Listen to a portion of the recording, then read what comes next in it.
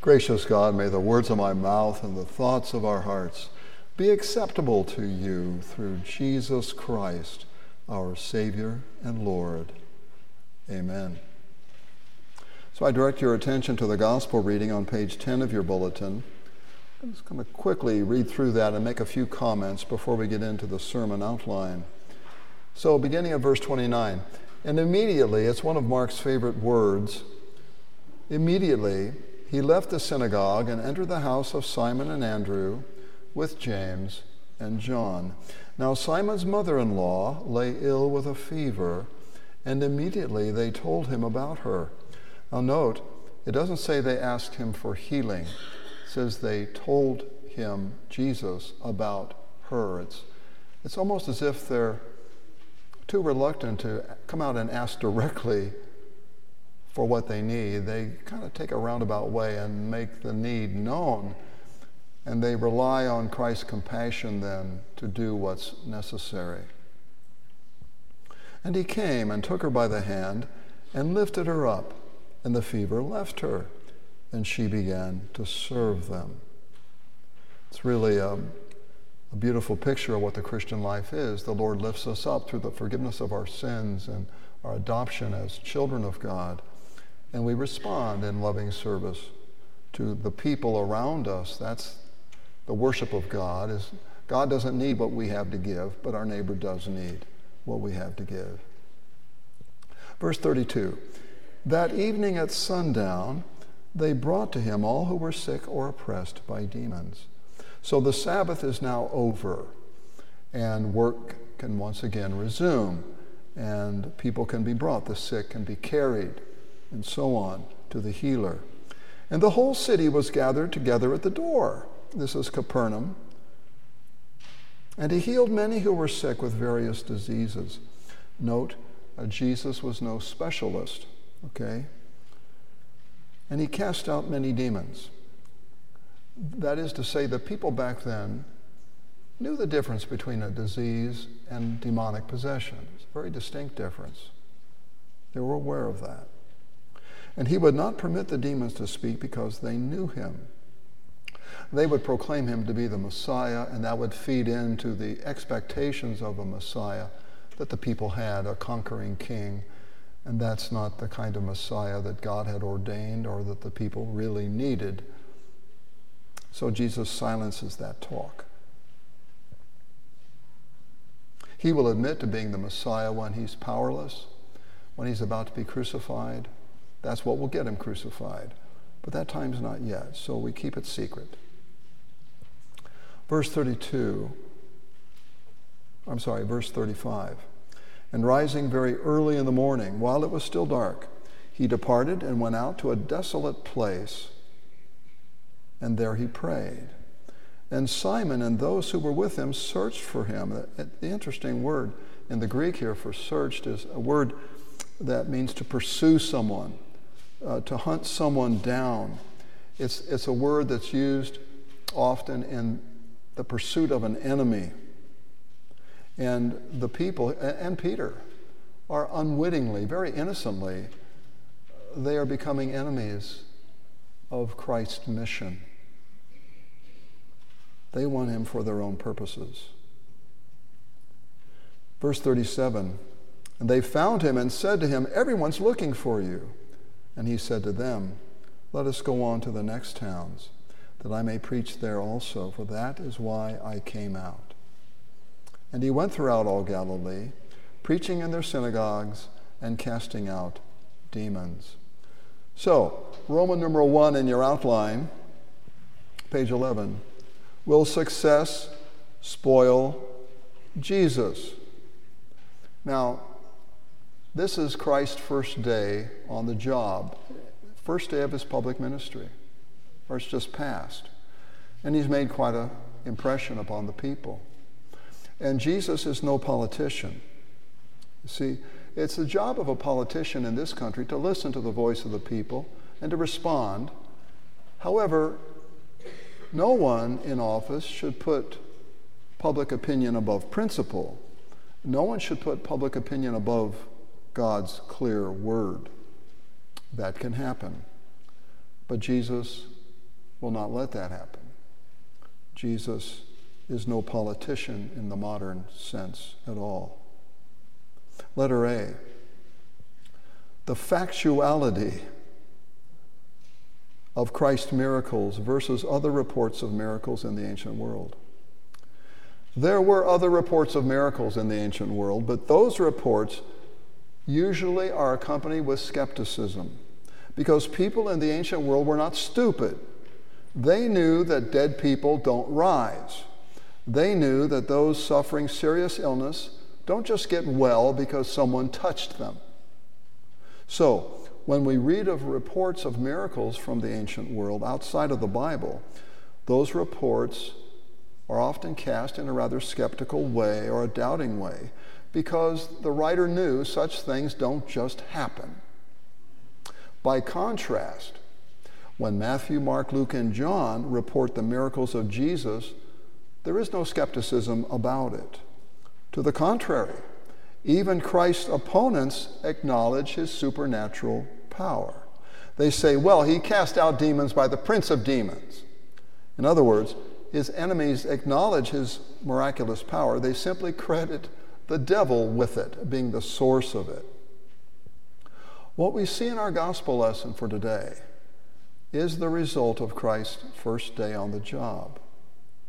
After only one day of preaching and healing, Jesus is a wanted man. Not only are things going well from our perspective, but they're really going too well. His authority to heal has ignited a mass movement of people who want to benefit from his authority. When the people in Capernaum look at Jesus, they don't see the Savior, at least not yet. They see a healer. They see a gold-plated insurance plan, and they would love to set him up as a practitioner in their hometown. Now, Peter understands this, so he hunts Jesus down. Peter will not let this opportunity go to waste because he believes he knows what is best for Jesus and for the movement that has begun. Letter B. Peter seeks Jesus. Everyone is looking for you. Point number 1. Crowds are not a sign of success in ministry. Crowds are not a sign of success. Enthusiasm is not to be confused with faith. Indeed, enthusiasm can oppose faith. In John chapter 2, we read that a crowd of people in Jerusalem believed in Jesus because they saw the miracles he had performed. But then we read, and this is what John reports, Jesus did not entrust himself to these people because he knew all men. Those people who seek him not out of repentance or desire to be forgiven are misguided. They seek healing from him and nothing more. They seek temporal benefit alone, and that is not faith. Not yet. Point number 2, seeking Jesus is not a virtue in Mark's gospel. It's not a virtue. In Mark chapter 3, the Pharisees seek Jesus in order to seize him. His family. It's his family in Mark chapter 3. His family seeks after Jesus to seize him. They think he's out of his mind. In Mark chapter 8, the Pharisees seek Jesus. They are demanding signs from him, which means they're rejecting the signs he's already given. They want more. They're seeking him for that reason. In Mark chapter 12, the chief priests seek Jesus in order to arrest him, and later they seek him in order to trap him in his words. And then in Mark 14, the chief priests and others seek Jesus in order to kill him. So in Mark's gospel, when people seek Jesus, it's in an effort to control him in some way, rather than to submit to him and to follow him.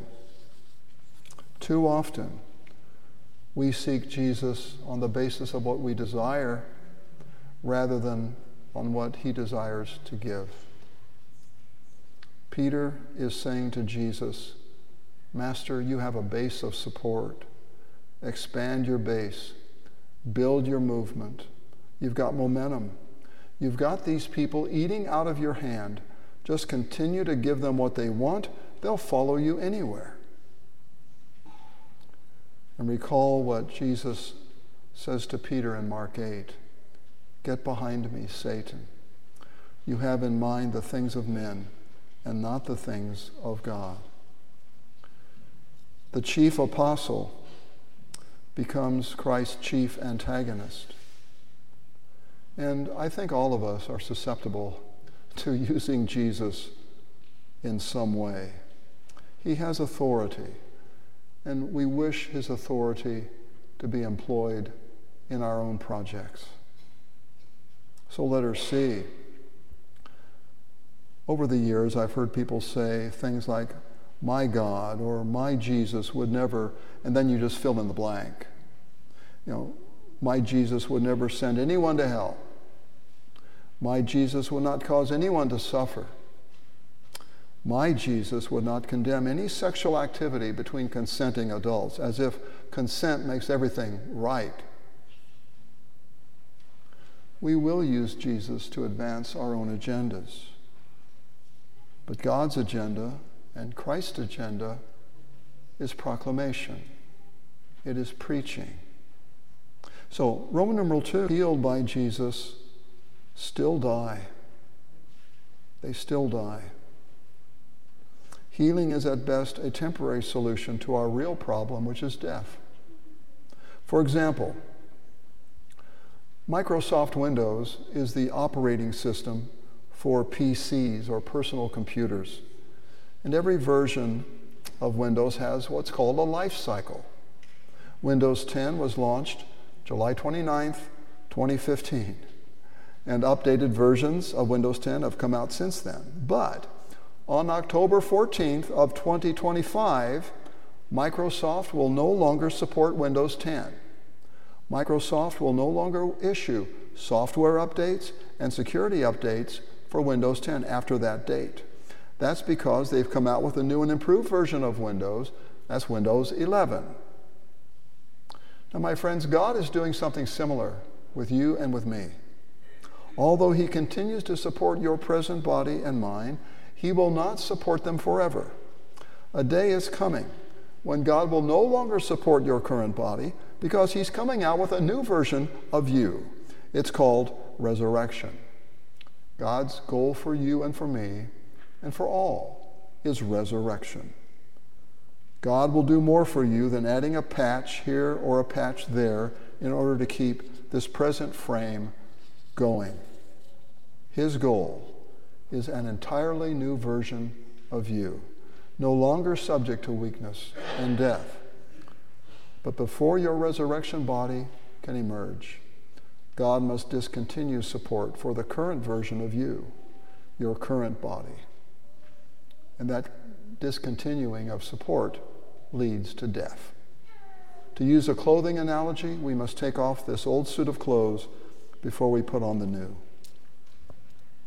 Point number 2, healing brings temporal blessings. Preaching Christ brings eternal blessings. Healing brings temporal or temporary blessings. Christ and his preaching brings eternal blessings. Jesus said in John 5, truly I say to you, whoever hears my word and believes in him who sent me has eternal life. He will not come into judgment, but is passed from death to life. Now, you know as well as I, God commands us to pray for both temporal and eternal blessings. But there is no question, it is the eternal blessings that God considers the most important, and so should we. Number 3, Christ's healing work was less by design and more a compassionate response to need. Jesus responds to requests. He's compassionate. He's merciful. He is moved by our prayers. He heals in response to them. Scripture testifies to that. And our experience bears it out. Letter D. Nothing Jesus can do for you is more powerful or important than preaching. Nothing's more important than preaching. Jesus did not come to heal, although he does. He did not come as a social justice warrior, although he is the very embodiment of justice. In verse 38, Jesus says clearly that he came to preach. However, elsewhere, Jesus says he came for this purpose, to give his life as a ransom for many. So which is it? Did Jesus come to preach, or did he come to die and rise? And the answer is both. At the cross, Christ accomplishes your salvation through his suffering and death. Your sin has been paid for.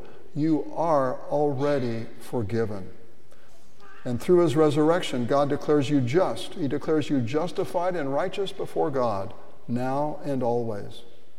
But how does this salvation get delivered to where you're at now? How does this forgiveness earned at the cross reach you where you're at today? It's by preaching, by his word. That word is the word of the cross. St. Paul wrote, we preach Christ crucified.